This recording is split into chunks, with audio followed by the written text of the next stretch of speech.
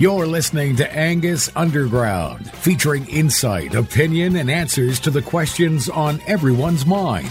Prepare to be educated, entertained, and empowered with insight, news, and conversation with today's newsmakers. From the well-known to the not-so-well-known. Raise your flag and join the revolution as your hosts, David, Joe, and Corbin, take you underground. So, guys, the National Junior Angus Show just concluded. What a great event. I learned a lot, and we certainly learned a lot from our previous episode. We had Eric Schaefer and Corbin Cowles on, present board member and past board member, and Caitlin Brandt, who's the activities and events director at American Angus. They did a great job. What do you think? Oh, yeah. I've never seen a group of young people so articulate and so collected. You said that one kid was in the back of a pickup or something? Yeah, Eric. They were going somewhere to pick up some cattle, and he's riding in the back seat of the pickup. And at one point, before the interview concluded, he's standing out in front of the truck at a gas station. No, they were good. They were good. You guys probably noticed in the last episode that I was driving down the road whenever I was recording, and I did not get positive feedback as Eric did. You didn't. That's because most of the time it sounds like you're in a porta potty on the side of the road. It's what it sounds like. Fair enough. Well, listen, we can only afford so much in terms of equipment, but we got a lot of great feedback off that episode. A lot of folks I know that have very young children that are interested in Angus cattle, interested in showing. And they reached out to me and they said, hey, we didn't know there was all these other activities that they could participate in. So I hope it was rewarding for some folks. By the way, did you guys catch the Walton Webcasting broadcast of the National Junior Show? Only because you shared it with me. I was like number one fanboy when Dallas and Tom Burke came on. Holy moly, huh?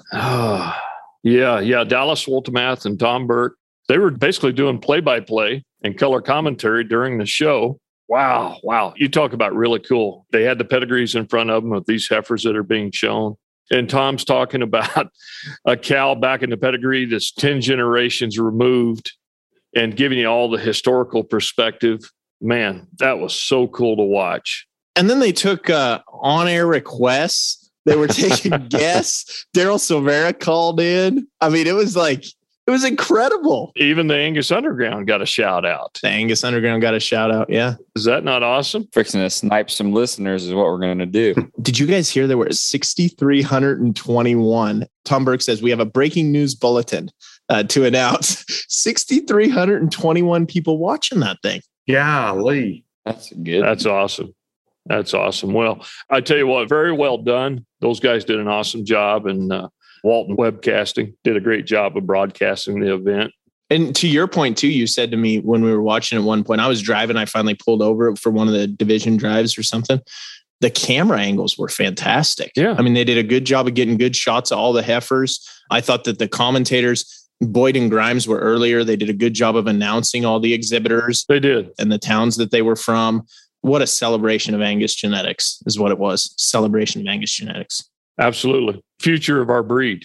I want to say something. Caitlin was on the last episode, and when I went to Junior Nationals with my kids, and actually I was an advisor, Amy and I were, whether you've participated or not, or if you just see this or have went and watched it, Jacqueline, she was had Caitlin's job when I went, but what Jacqueline and Caitlin and all them ladies do is freaking awesome. I mean, it's unbelievable the stuff that they do and the stuff they have to put up with, and the people that are mad about they got 2 bags less shavings than the next guy, or they didn't get enough space or whatever, and they handle it all awesome. They do a fantastic job. How many have you been to, Vince? One and done. What about you, David? Do you have a tally? Yeah, I've only shown in 1. I've been to 2. Really? Oh, now wait a minute. I didn't show. I took my kids. Yeah. It's a great event, and it's grown immensely over the years. And it's just awesome. But the heifers are top notch, by the way. I mean, you could see that just watching it on Walton Webcasting. I mean, you're splitting hairs when you're picking a class winner. And so I learned a couple of new reasons yesterday, a couple of new descriptive terms: big-haired and weak-papered. Oh, dear. So whenever they say weak papered, are they talking about the hair shedding EPD? The numbers or the pedigree or what? Oh, dear. Yeah, that's wild. That's wild. I'll have to do some research. And this was the OWN show. This is not the P&G show, which is phenotype and genetics. It's just the OWN show that I assume they're supposed to be evaluating these cattle just based on their conformation. But apparently the judges were provided the EPDs. But yeah, interesting. You know, we could talk for a day about the disconnect between show cattle and production real world cattle. But I think if we did that, we'd be doing an injustice, because this is not about the cattle. It's about the kids. It's about fostering the next generation of Angus breeders and industry leaders. By the way, Joe actually brought this up. Really great family from Tennessee, had a monster week at the National Junior Show. Allison Davis, and then her parents, Mark and Loretta, from where are they from? Shelbyville, Tennessee. Is that right? Vince told me you got to put marbles in your mouth to be able to say it right. Shelbyville. Shovelable. He said shovel. Shovelable. But a great family. And so they just dominated in the Bred and Own show. And to me, that's the cool part, the Bred and Own show. They're not out there buying $80,000, $90,000, $100,000 show heifers. They're raising these heifers. David, the Bred and Own heifer, 4 generations of this young lady's breeding. Yeah, that's great. 4 generations, her prefix all the way back. What else do we talk about on the Angus Underground? That's why I was so pumped up. No, we talk about having your own program, your own identity, all that stuff. She did it. This young lady did it herself, which was fantastic for me. So cool. So cool. It's awesome. Yeah, Bred and Own champion heifer. And I believe reserve Bred and Own cow calf. Is that right? Yep. Yeah. They do a great job. The whole family. That's what's cool. Not only the kids are great, you know, at this event, but you have to look at their support system, the parents, the family. I mean, what a sacrifice in all reality. In all reality, I know a lot of these folks, they have jobs off the farm, you know, so they're taking their 2 weeks vacation right there. I don't think this enterprise necessarily funds itself, by the way, either. No. There's quite a financial commitment that goes along with it too. Absolutely. Listen, we're trying to get Corbin fired up about getting a $40,000 show heifer for Mila. But, and our producer, Shauna, she said, the heifer's the cheapest part. So did you guys catch on the broadcast when Tom Burke was talking to, interviewed the Sankeys? They came on. Yeah. They introduced Cody as being, what did he say? He said he had an Angus pedigree top and bottom, which I thought was fantastic. But the part I wanted to bring up is he had Cody. He proceeds to talk about the Maine Junior Nationals. The half Angus show. It was a half Angus show. It was really cool because Cody shared about how in the elevator, somebody of influence was in the same elevator as him, puffing out their chest, right? It was Mark Few, wasn't it? I don't recall. I didn't catch that part. I think it was Mark Few, the basketball coach at Gonzaga. That's what it was. And he was saying, yeah, this is what we're doing here, blah, blah. Well, what are you doing here? And Cody said, well, I get to be part of a convention for all of the next young leaders of this country. Yeah. And I was like, well, what's that? Cody said, we're going to the National Junior Angus Show. Amen. And I don't think that's something I didn't think about. I was really passionate about speaking in leadership contests, but did them all through FFA. And didn't really know that was an opportunity through the Angus Association, the Junior Angus Association. And I think that's one thing we've chided the heck out of Corbin. But for the young people that have an Angus pedigree, figure out how to get them engaged in some of these networking opportunities where they can also build their leadership skills among their peers, I think is a fantastic opportunity that the Angus Association provides. Absolutely. What Cody was getting at was that in 30 years, Allison, with her 4-generation deep pedigree, will be the first female president of the United States. Future leaders of America. Could be. I'm putting in the early call, guy. What odds you give me? You never know. I know she'd be an improvement of that. Listen, after the last 2 presidents, anything's possible. I'm sorry, the last 3. But no, great event. Yeah, hats off to all those folks behind the scenes. And by the way, Vince brought up, he and Amy were advisors. I mean, that's a huge role, and that's a thankless role. And then the good ladies on the Angus Auxiliary, they're not doing this for attention or notoriety. I have to say something because Amy, if she hears this, I'm going to be in big trouble. Amy did all the work, as she said, and she did, but she said I always just stepped in and got all the glory for it. And I did a lot of times, but how's that earth shattering? That's what I would have expected. Well, I had to say that she was actually the one to do it, because then she would be mad at me forever for not saying it. Well, it goes without saying. But she did. She did a lot. She did a good job. But that's a big commitment in itself, you know? It is. It is. Yeah. I know there's a leader out here in California does the same thing. Yeah. She's pulling teeth to get entries and all the stuff from our California Angus Association that needs to come in and just drives the bus for everyone. And it's a thankless, non-paying job, but they have a passion for it. And it doesn't go unnoticed by the breeders, or it shouldn't anyways. Absolutely. And it's just a great event for the kids. And as we learned in the last episode, you don't have to have a heifer at the show. No, you don't. Geez, they've got like 30 other events you can participate in. Have you seen the one that's exploded has been the steer show? The steer show's really exploded. And I think, isn't it the National Junior Angus Show also has a feeder steer class too? No, it's is that a different one? Yeah, it's a different one. So they have, I don't know if you call them finished steers, because they don't have to go to kill there. Oh, they don't. Okay. No, but they do have a carcass contest for those that don't bring steers. Okay. So it's two separate contests, but you can take your steer there and still drag him to the state fair, the county fair. I think the point you're trying to make is there's just a whole diverse opportunities for kids there to do things, which is cool. Talking about it, kids not having to show cows there, Montana represented. Erica Coleman won the whole photo contest. Yeah. Oh, yeah. Right. Beautiful photo. Oh, well, it was awesome. And she does a fantastic job taking photos, like landscape. Oh, she does. She's very talented and a great young lady. You know, for the longest time, everybody was giving Larry all the credit for the photos, but it's actually Erica behind the camera. I think she took those ones in the sire directory, didn't she? Like of Larry catching fish and stuff. I think she took those. Oh, yeah. And they're incredible. Yeah, the sale catalog had a bunch of stuff. Oh, I thought those were selfies. Oh. She got one of, I think it was Dawson walking across the parking lot, and there was a John Deere tractor and square baler and a lightning bolt coming down. It was the coolest picture. Amen. It was awesome. Yeah, it's great. That's great. Well, we've got a really fun episode coming up. It's we're actually going to try to answer questions. Actually, answer one question that was posed by one of our past guests. So we urge you to stay tuned, and we urge you to give us feedback after the episode and answer the question. Let us know. We'll be back right after this break. Are you looking to market your semen or embryos? Introducing GeneBrokers.com, the industry's first true breeder-to-breeder online marketplace. Whether you're cleaning out your tank or selling semen on your special herd sire, GeneBrokers.com provides a platform to showcase your genetics to breeders from around the globe. Our intuitive portal allows you to create listings, monitor inventory levels, and customize your storefront.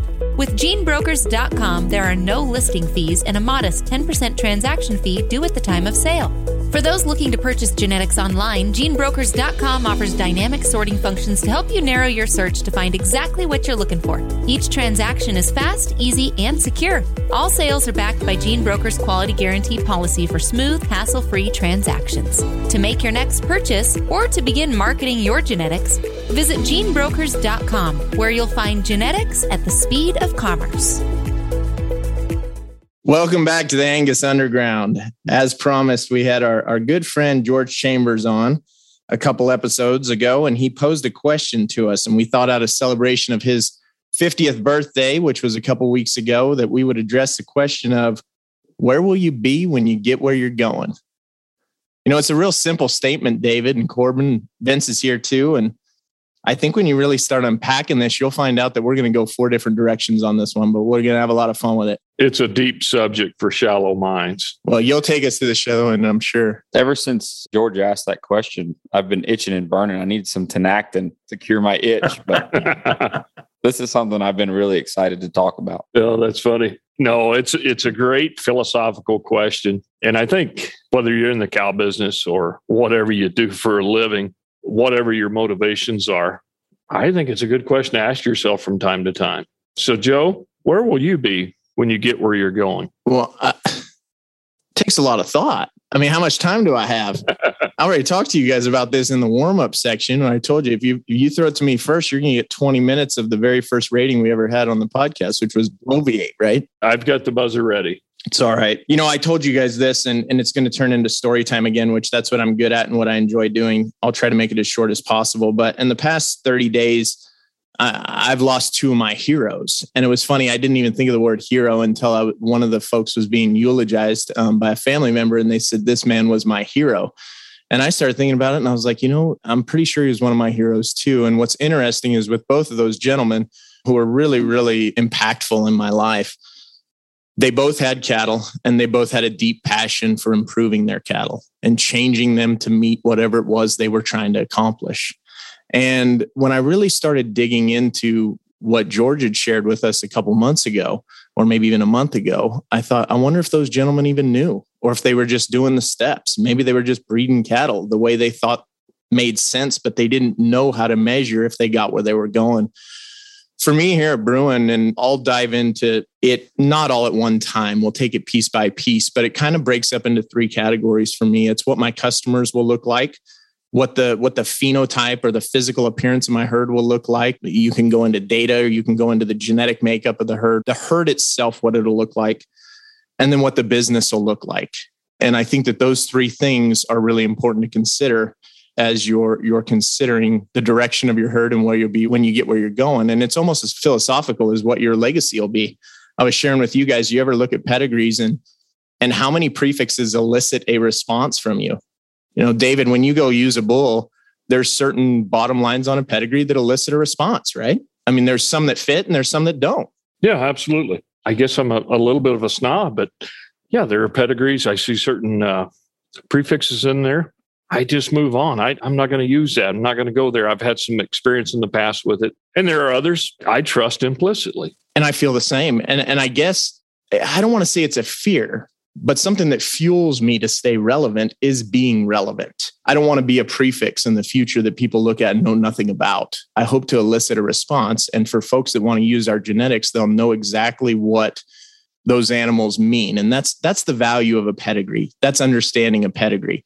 You know, we talked a little bit about the Angus broadcast that we heard yesterday, and we're recording 2 weeks before. So it happened a couple of weeks ago, but Tom Burke said something that was so awesome in the broadcast. He said, if you lined up all the proven queens and you lined up all the Phyllises and you lined up all the forever ladies, boy, it'd just bring a tear to your eye, wouldn't it? And it's Tom, right? Like Tom knows how to do that stuff. And he's so whimsical and artsy in how he presents it and articulate at the same time. He also said something else that was kind of funny. I can't remember what he said, but something about Herefords. What was that? Oh, he was talking, him and Dallas were talking about brisket. It was fantastic. We were calling it the brisket chat. It was awesome. But the point being, the value of the pedigree is if it paints a picture of the genetics you're going to be bringing into your herd. And when you understand the guy that was behind the helm at that time, or the gal of that breeding program and what they were trying to achieve, those animals should breed true to that vision. And I hope that someday when I'm gone, I'll know I'm there when I've got where I'm going. If folks look at the pedigree and they say, well, this is how we use a Bruin animal.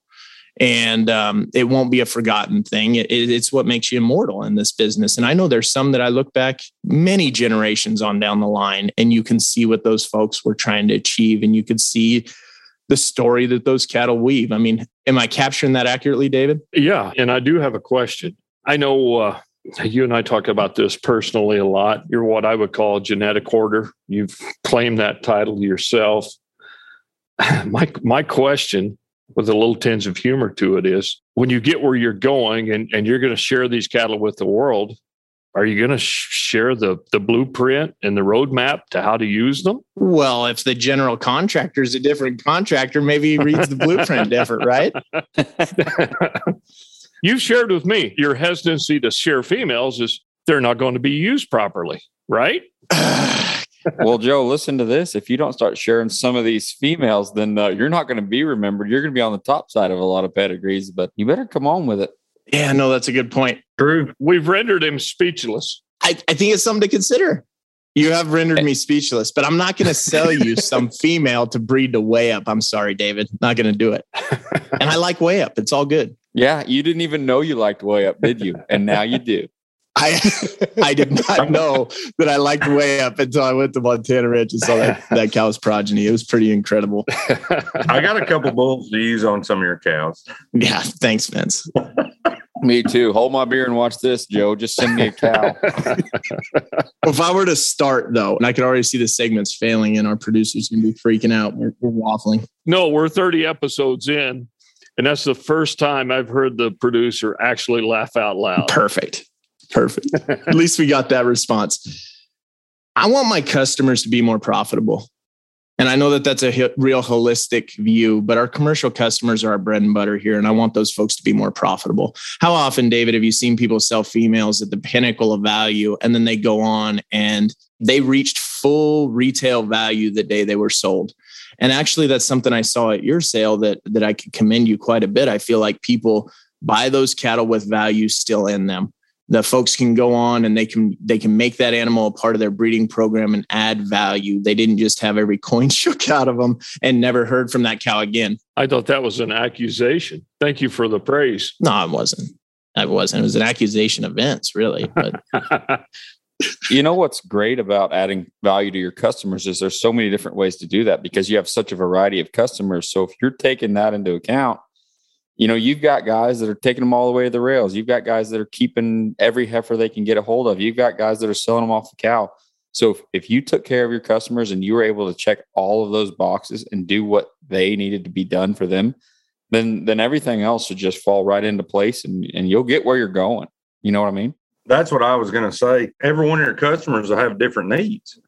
And some of them you can help. And some of them are going to say, I wanted this animal to take over here and do something different with that you may not agree with, but they bought it and, you can't help them. You can say, well, I don't know that that's going to work, but if that's what they want to do, you got to let them do it. I think that's a good point, Vince. I think it's a really good point. And I think that also, if I get where I'm going on a really unique breeding program, hopefully I cut down on my need to market because no one else is producing it. Right. The product is so unique that I can do the things I enjoy. I mean, I'll be honest with you guys. You've seen it with the pictures I've sent you and stuff. I enjoy being horseback. Yep. I love riding young horses. I love finishing horses. I love being out gathering with customers, with family, moving cattle around, enjoying the scenery, enjoying being part of that environment.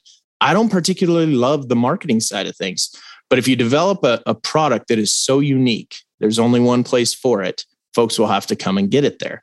And I think that in order to stay relevant, you've got to keep your finger on the pulse of that customer. And that customer will drive your genetic trend and direction. And like you said, maybe they do take that animal a different direction than you would, but are they still driving your genetic trend within your herd? And that's what I hope to do. And I think that we've been doing that here. But ultimately, someday we won't spend nearly as much on marketing, maintaining visual relevance out in the marketplace. The customers themselves will drive it because they're profitable and they're actually seeing that value and they feel a part of the process. So that's how I feel about my customers when I get where I'm going. Wow. That was concise, Joe. Are you sure? A lot more than you would have thought. No, that's segment 1. That's segment 1 of 3. You're done already? Oh, man. It's going to be a long episode, folks. Y'all better just sit back. So go on, share with us. You're going to make me do all 3 right now? Oh, no, we don't have to do that. Let's hear from Corbin. Corbin, where are you going to be when you get where you're going?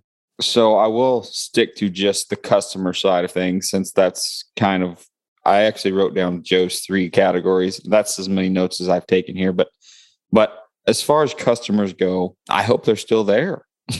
I mean, that's as concise as I can make it. I hope I still have customers. If I don't have the vision for it, that's the ultimate goal though, right? I mean, would anybody else have a different goal than just, I hope they're still there. I don't think that's a responsibility though, Corbin, that a lot of seed stock producers embrace. I really don't. I don't think they embrace the responsibility of keeping their customers relevant in the marketplace. No matter if your customer is a seed stock guy, a commercial guy or gal, I don't think that is thought. And really that's truly the role of a seed stock producer is to keep your customer relevant in the marketplace. As we've kind of inched our way, we as in Rafter 5M has kind of inched our way into the marketplace and have kind of started introducing some genetics. It is one of my most favorite things about the business is having commercial customers contact me and question me about my genetics and they don't know anything about anything. And it's my favorite part of it is getting to explain them what my goals are and what I'm trying to do to make them better. And some of the guys resonate with me and some of them don't. Obviously, that's the way it's going to be. But that's one of the most rewarding things is whenever people really pick up on what you're putting down.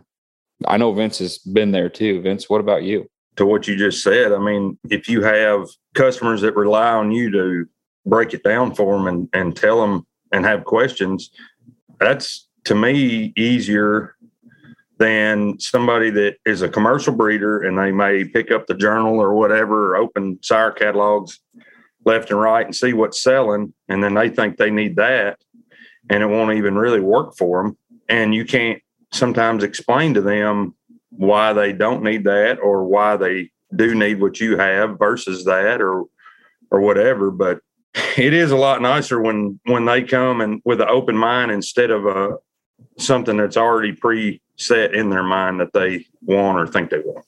Mm-hmm. Yeah, absolutely. And Vince, I think about those customers that are really a part of our genetic trend, the ones I have the best dialogue with. Those are our backbone. Yeah. The people that find us through advertising or something, they might come this year. They might come every 5 years. They may never come again. They might come every 2 years. Those are the people that we gladly take their merchandising dollar because it helps our business thrive. But our backbone, our decision are the folks that are, like Corbin said, or like you said too, the folks that are calling and reaching out to you. And I guess that when I get where I'm going, we'll grow that base to where the backbone is big enough to support all of the product that we produce. And then it'll make the marketing come along a lot easier. Will we still need those impulse buys? Absolutely. And they help drive value and competition in the marketplace, right? They help drive competition in the marketplace. But as long as you have this rabid backbone that wants to be a part of what you do, and you could look at any products, right? I mean, look at clothing with Patagonia, North Face, all the different branding that we have nowadays. You go to some of the really, really higher end boutique type stuff, and we don't need to get into boutiques today. Darn. Are you going to get into boutiques? Is that part of your deal? No. Okay. No, but I've got a great episode coming up on boutiques. Don't ask, don't tell. No, it'll be good. It'll be good. But if you watch some of those people truly market, they don't market that hard. No. Their customers come find them. I know my wife comes and finds what she wants, right? And I'm specific too on pants or shirts or whatever. I might wear the same blue shirt, but I go find it where I want it. So David, you've been quiet. I'm curious to see what you think on this topic. On the customer piece. Yeah, I'm going to mirror what you're saying, Joe. I want to see the same faces year in, year out. And I want them there because my product's working well for them. You know, we all trumpet the marketing slogan, you know, we want to bring more profitability to your operation. I mean, I use it in every ad I put out there. Unfortunately, we're in an era where there's only so much profitability that a seed stock producer can control for their commercial customer. Yeah, we can give them bulls that's going to lower the carrying cost of their cows. Hopefully, give them a little more pay weight at weaning. But in reality, how much of that do we actually control? I don't want to go down this tangent, but we're not in a market right now where these commercial customers are price makers, they're price takers. Profitability, yes, we want to help there. We want to give them problem-free genetics. And I want to see the same faces sitting in the stands year after year after year. Yes. So we're on the same page there. And I guess that when I get to our next point, I want our customers to realize a lot of those things we do. You know, when we get to leisure and talking about spending time with family and what those quality experiences are, I want my customers to be afforded that opportunity because the products that they purchase from us have performed to that level of expectation that we sold them under that pretense. And they always have. I mean, we haven't fraudulently claimed cattle will do something, but we've used genetics. We've used some hammers to wrench on things before. And we've used some wrenches to hammer on things. And I think that as we continue to purify our breeding objectives, we've found when you have the end in mind, which is what George was getting at, it makes this a lot easier. I think the easier piece for us to discuss here, which that one goes kind of clunky and I apologize, but what's your herd going to look like?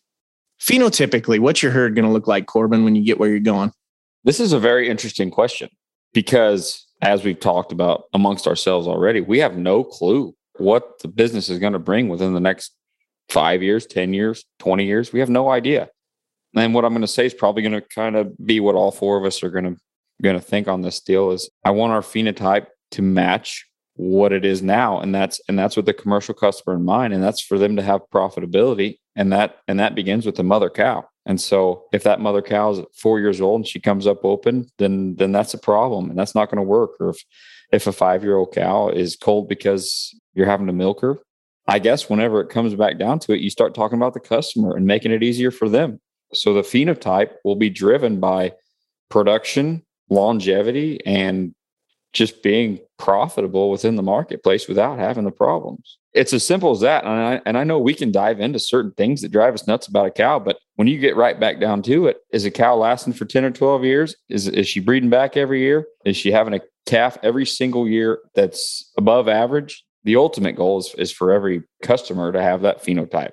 I want to jump in here, and this is real timely that we're having this part of the discussion. I'm in the midst of calving. When I look at the herd, the legacy that we have built or will leave, I want it to be consistent and predictable. And then I want to piggyback onto what Corbin said. They need to be extremely problem-free. And for 30 years, it seems like whatever iteration of cattle that I've been breeding, I've been in a state of perpetual growth, trying to grow the herd, grow numbers, make more of them. Well, I'm at a spot right now where my numbers are maxed out. Okay. And so what I'm really honing in on are those cows that cause me work, extra work, the cows that need attention. And I think that's a pretty sweet spot to be in.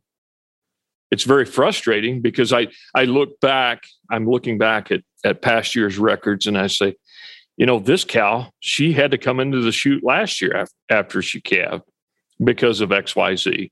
That's on me. And if I don't get rid of that cow now and just nip it in the bud, then I'm creating problems that will exist long after I'm gone, that will end up at a customer's ranch.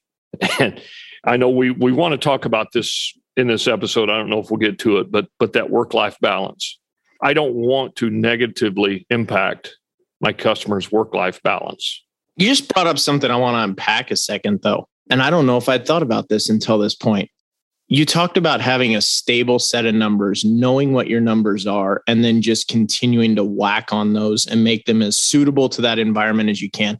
How many cattle producers do we all know who have had exactly the same stable numbers for years and years and years now? It seems like I have people that are growing, people that are shrinking, but in terms of a stable size, when we get frustrated about cattle and genetics that we bring in not doing things exactly the way we'd hoped or in an unpredictable nature, is that a symptom of how we ranch nowadays and having to take on leases and balloon up inventory or lose leases and lose inventory? And when maybe some of those older herds knew what they had the right herd size, and all they had to do was continue to purify the quality. I think you just have to find what it requires to sustain your operation economically, number one. And number two, what's your available labor force to sustain it? So you have to match up your cow herd with your labor, and you have to get a satisfaction of saying that's enough. I'm making enough.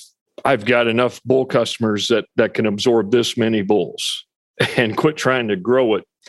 And I think that's part of the problem that's plaguing. And this is not an Angus only topic here. Okay. It's not Angus specific, because I've got good friends that raise Herefords, friends that raise Simmentals, Shorthorns. They're all in the same spot, and they're not getting rid of the problems because they're in a state of perpetual growth.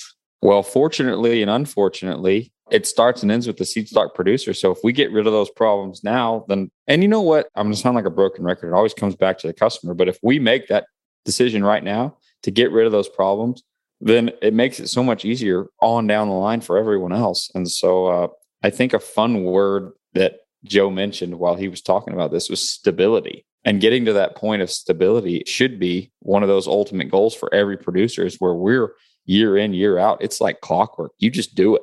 You don't even have to think about it. Stability. Absolutely. And I'm going to share with you what I've been doing in this calving season. In years past, I'd make a note in the calving book. Cow didn't claim, cow was rough with her calves, stuff like that. You always go, well, okay, that was this year. Maybe it was circumstances. Next year, it'll be fine. This year, If I have to write anything in the comment section, it's cull. It's just cull. I will pull that out next spring after we get weaned. And if it says cull there, they're going to get culled, period. I don't care if she got AI'd to the next greatest bull, she's going to get culled. So I like this discussion because we haven't touched on actual phenotype at all. And that's not really what I meant on my roadmap. So I'm glad you guys didn't do that. If I get where I'm going, though, I'll tell you, my herd will have more cows that are 6 and 7 years old than first calf heifers. Amen. Yeah. When I look at one of the most exciting things about Maternal Plus is once you re-enroll, you guys have already gotten just pummeled with this, right? I'm sending you my bar graphs and my demos and all that stuff. It's really fun to unpack where you're going, and it may be somewhere you didn't think you were going.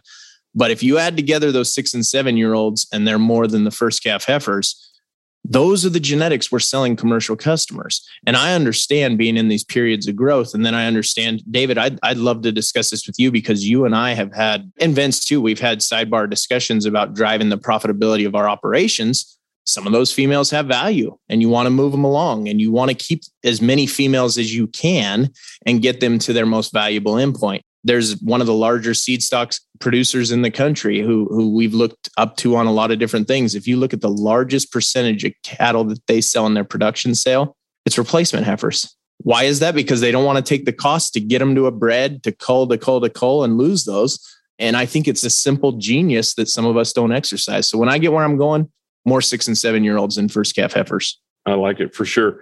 I want to just tie into this real quick. I'm not going to bloviate on this, but our mutual friend, Brent Lonker, he's introduced me to a couple of operations there in Kansas. One's an Angus operation, one's a commercial operation, but Meitlers and Peltons. And Brent went in and toured those herds, and he came out and he told me, he said, guess how many replacement heifers they keep? And he dropped that number on me, and I was just stunned. I thought, how can you keep that few replacement heifers and sustain your numbers? That's because they have focused on longevity. And so they're selling what, 85% of their calf crop now?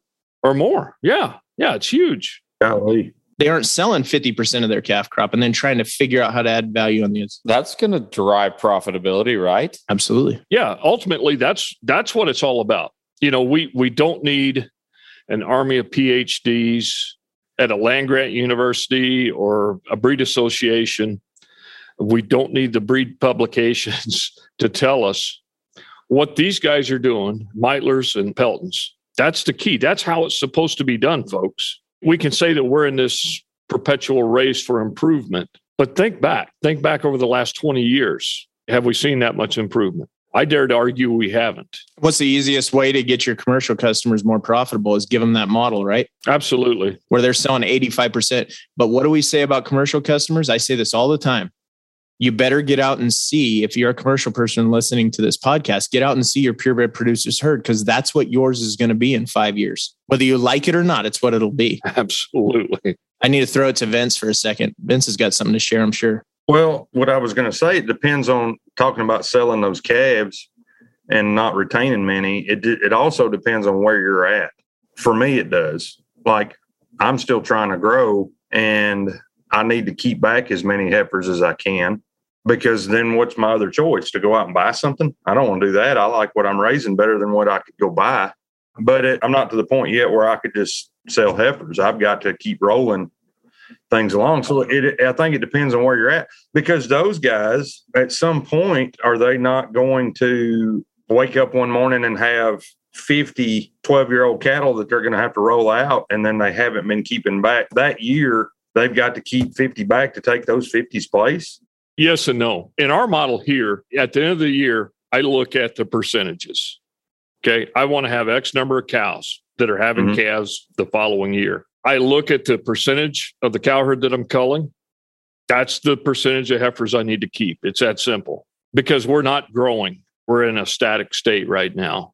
Well, I can say too, as a commercial producer, it's so much easier because you're not following genetic trends. You're not trying to do anything. And so maybe that's something we all need to take into account. It's like, we don't need to follow genetic trends, but the commercial guy's not following genetic trends. And so it's a lot easier to keep a cow that's 9, 10, 11, getting up there in age Whereas if you're a registered breeder, and like we've got this turnover of EPDs and everything else we have to take into account, and it makes it tougher to keep those older cows. But that's something that whenever I get where I'm going, I want to be that commercial producer that's utilizing that 9-year-old cow just like I should be, just like he is. And the role of the seed stock producers to provide genetic improvement. Where we get frustrated is in differing definitions of what genetic improvement is. You can genetically improve cattle by selecting for ones that live till they're 20. You can genetically improve cattle by selecting for the highest marbling ones. And when I get where I'm going talking about our cow herd, I mean, it's going to be a relatively closed herd where we bring in sire lines that are outcrossed, water them down across our families. I've shared this with you guys many times. We'll have many, many, many different female lines that we can use to cross back on each other. But they'll be similar in type. They'll be the similar type, but all a different style and used for something different. And I think that getting to that closed herd, but still maintaining your relevance, trying to keep that edge, not staying closed-minded where you don't look around and you say, I've got it all figured out in barn blind. I think that's something that we can all fall into. And I've been guilty of that just as much as I've been guilty of being envious of what other breeders are doing. But I think once you center in on those goals, I'd love to be a closed herd other than outcross sire lines at some point for sure. Absolutely. But Corbin, when you find that 20-year-old cow that's did everything right and you look back and you sold 8 of her daughters before you homed in on it, don't you wish you would have had those daughters back? Yeah, for sure. Yeah, but you're leaving your legacy, unlike Joe. I'm leaving it. It's just not available for public consumption. It's available by a bull. Yeah, exactly. Exactly. Race that sucker to the top side of the pedigree. Exactly.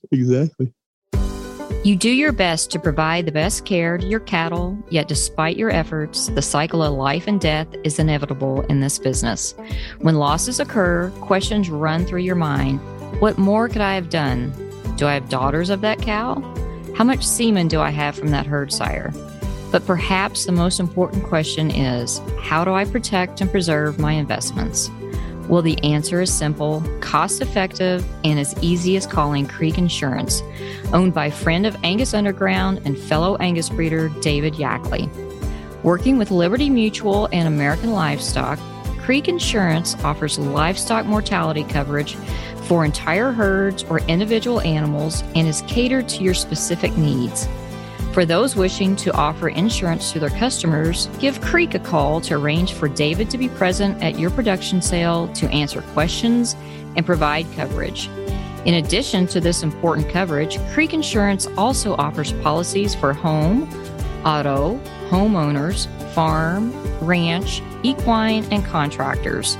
To find out how Creek Insurance can protect your investments, go to creekinsure.com or call 360-266-8000. Again, go to creekinsure.com or call 360-266-8000. Now back to the show.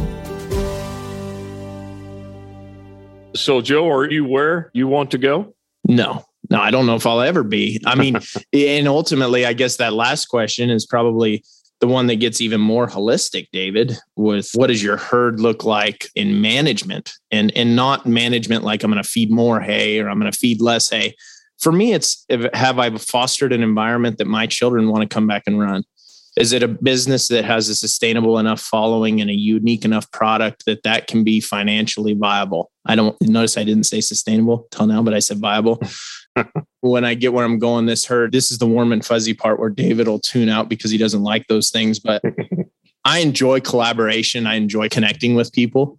And Abby and I have talked about, we're in the hub of population in California where we can provide interface for people to see all the good that ranchers are doing. When I get where I'm going, that's going to be a piece of it too, where people can come out and experience what ranchers do to take care of these resources we have at our disposal that sometimes we just take for granted because we do it all the time. And those folks need to understand the hard work that it goes into providing good stewardship to these wonderful things we've been provided. I'm thankful to have you, Joe, to do that because I kind of have the opposite view on that. I just assume the people from California stay there and I'll stay here. Corbin's like, pave it, put in a strip mall, give me the cash. Yeah, I'll move further north. You guys just put a couple zeros on that check. Corbin, what's it mean to you? Where will you be when you get where you're going? Whenever this question was asked by George, this is kind of what hit me the hardest of anything. Where will I be when I get where I'm going? And when you just start thinking about that, your mind starts racing and you start thinking about where am I going to be? And then you start thinking about your family and and the word legacy starts coming to mind. That's the first thing that came to mind to me was regardless of who it is or what it is, hopefully it's my daughter. Maybe it'll be my wife. Maybe it'll be Joe. Who knows?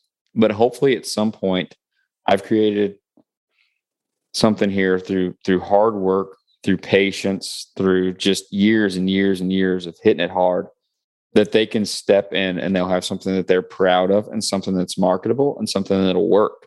I want this deal to be generational. That's the ultimate goal for me. And I know that that's not everybody's goal because that's just not where we're all at. But in a perfect world, Mila steps in and says, Dad, this is what I want to do. And I know that I'm probably shooting uphill here, but if she says, Dad, thank you so much for doing what you did so that I have something to take over.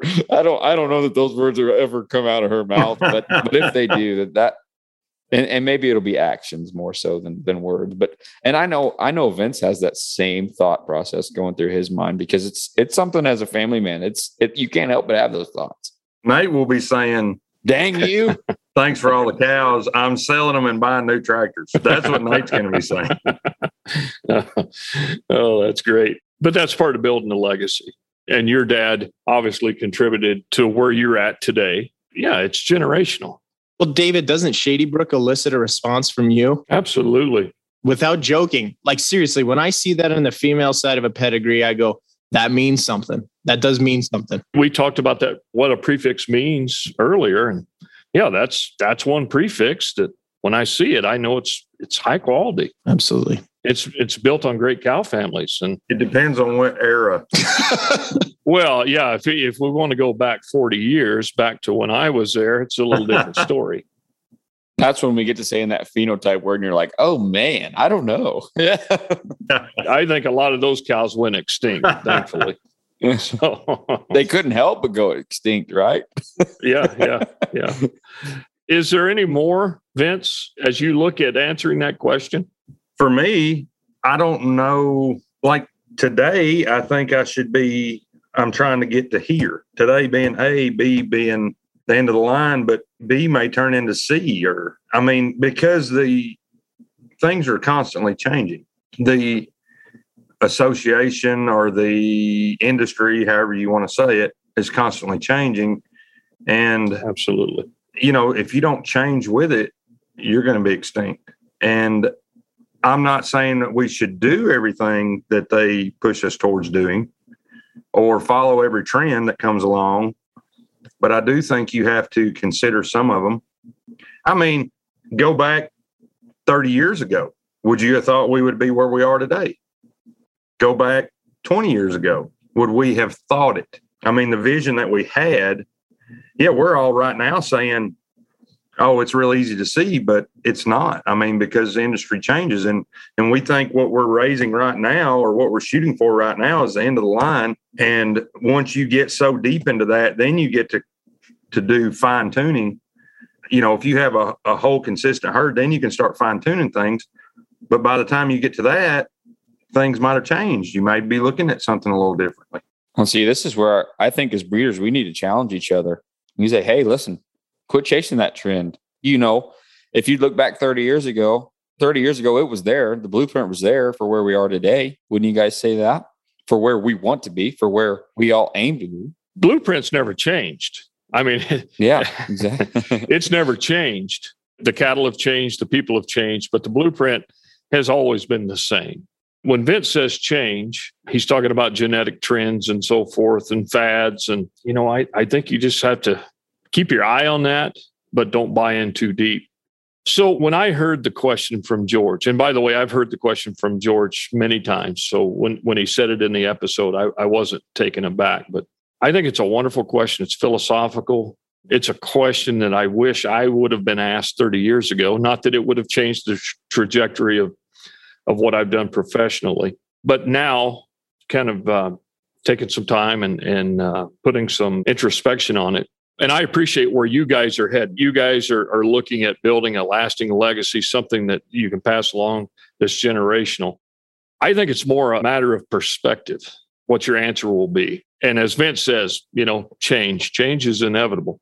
But I think your answer to that question changes with time and with age and perspective. I think back to when I was young, way back when. That's a good memory. Yeah, it was. I think my answer to that question would have been more dictated by personal achievement. I kind of had this vision in my mind of, wasn't necessarily the kind of cattle, but it was how I would be viewed by others. Okay. That relevancy that Joe talked about. At this point in my life, and this is going to sound a little bit crass, but I can pretty much count on two hands the number of people whose opinion I really value. In reality, I don't care what the rest of the industry thinks. It's more me going out and having some personal satisfaction with what we've created and what we've built. That's what drives me. And this is a cliche, but to me, the satisfaction is in the journey, not the destination.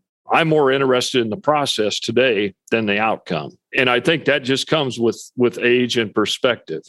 One thing that really gets me pumped up and gets me going, and we talk about the legacy, I get the most reward from helping young people or new breeders. That's what really, really turns my engine. If I can assist a new breeder or a young person get a start and help them avoid the myriad of mistakes I've made in my career, then it's worthwhile. And so, yeah, my answer doesn't mirror your guys's, but I've also got a little age on you and certainly a lot of perspective in my rearview mirror.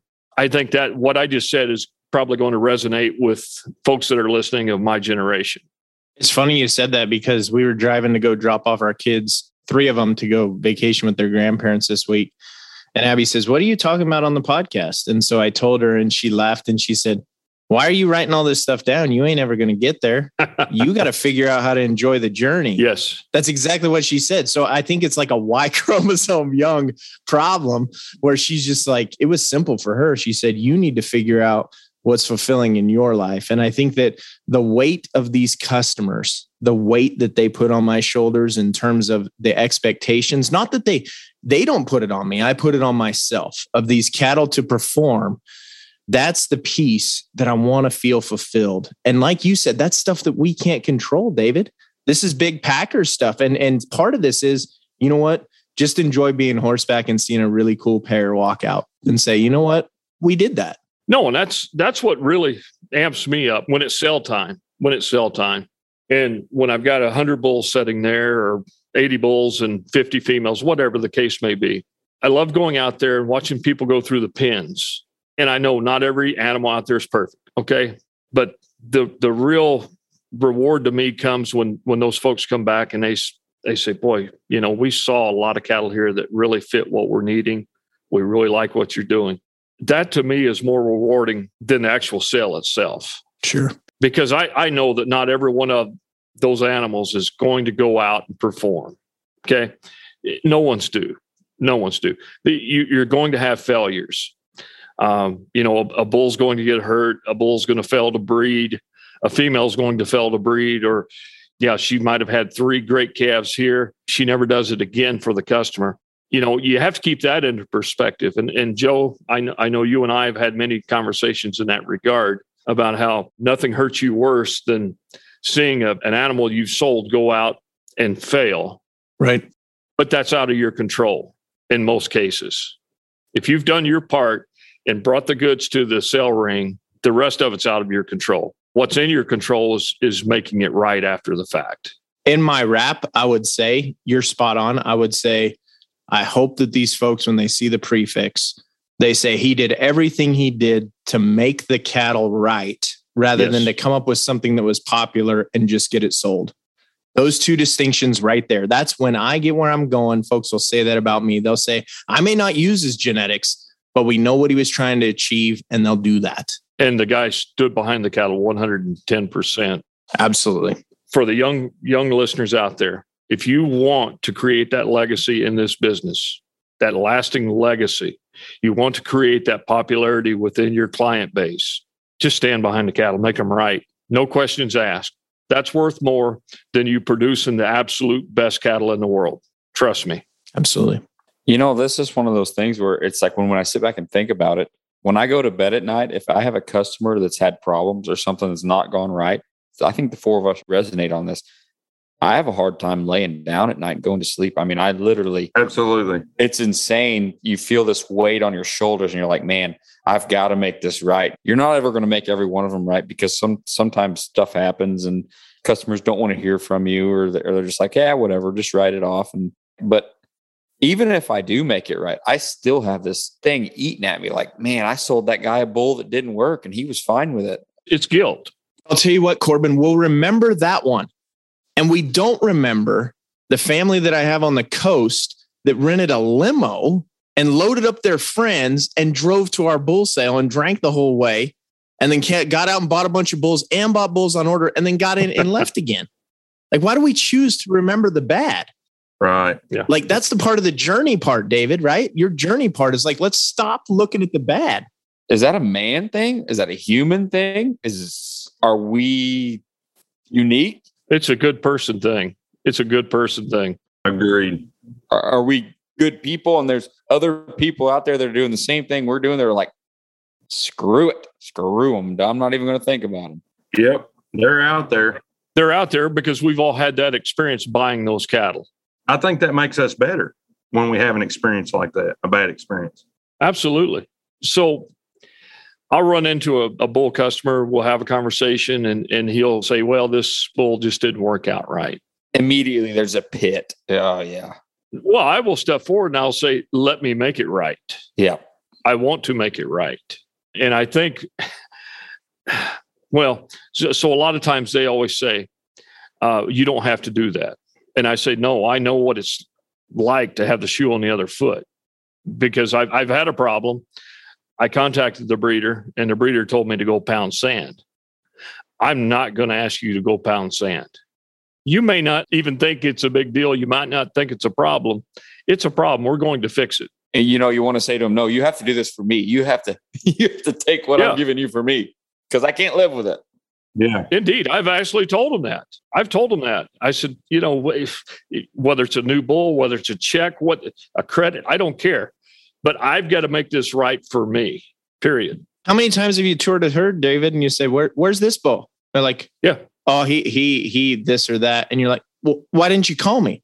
Well, it's not your deal. And I'm like, no. I don't sell a commodity. Right. I sell genetics and service. That's why you're paying a premium.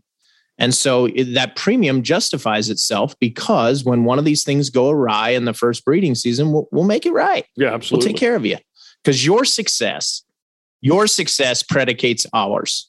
Well, and ultimately it goes beyond that. It goes beyond that first breeding season. I want the commercial customer to come to me and say, hey, this bull lasted 8 years. This bull lasted 3 years. This bull lasted 4 years. I don't care how long it is. And I don't care if they called them for whatever reason. I just wanted some fresh genetics. That's cool. Let me know. I mean, you know what I mean? I don't know. Maybe I'm crazy. I am crazy, but. You are crazy. You're not crazy because we've had people here say, I wish you had some more of these bulls. Why'd you move off of him? Well, and tell them the reason XYZ. Do you want me to make some more? Yes, make some more. And sometimes you'll see this hole in my deal where you go, wait a minute, Joe's still using that pocket of that bull and he hadn't used him in a while. It's because a customer is astute enough to see the cattle that are working and ask for more. Joe, I'm going to put in an order for 2 Midian Focus Sons. Yeah, thank you. Can you make those for me? Deposits. I take deposits. and you'll use that cane of semen and get 8 heifers. I love it. And then I'll have to have a female sale. I know what you're doing. That's the diabolical mind of Montana Ranch right there. Female sale. Yes. Oh, man.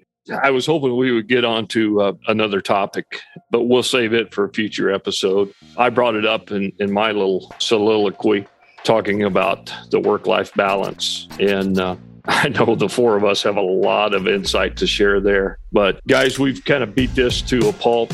I want to ask our listeners out there, give us some feedback. Where will you be when you get where you're going? Until next time, keep it underground. This episode of Angus Underground was brought to you in part by Montana Ranch, the source for balanced trait Angus, which are different by design. If you love this episode, head over to where you listen to podcasts to subscribe, rate, and review. Also, check us out on social media, where you can interact with us and to suggest subjects that you'd like us to cover on upcoming episodes.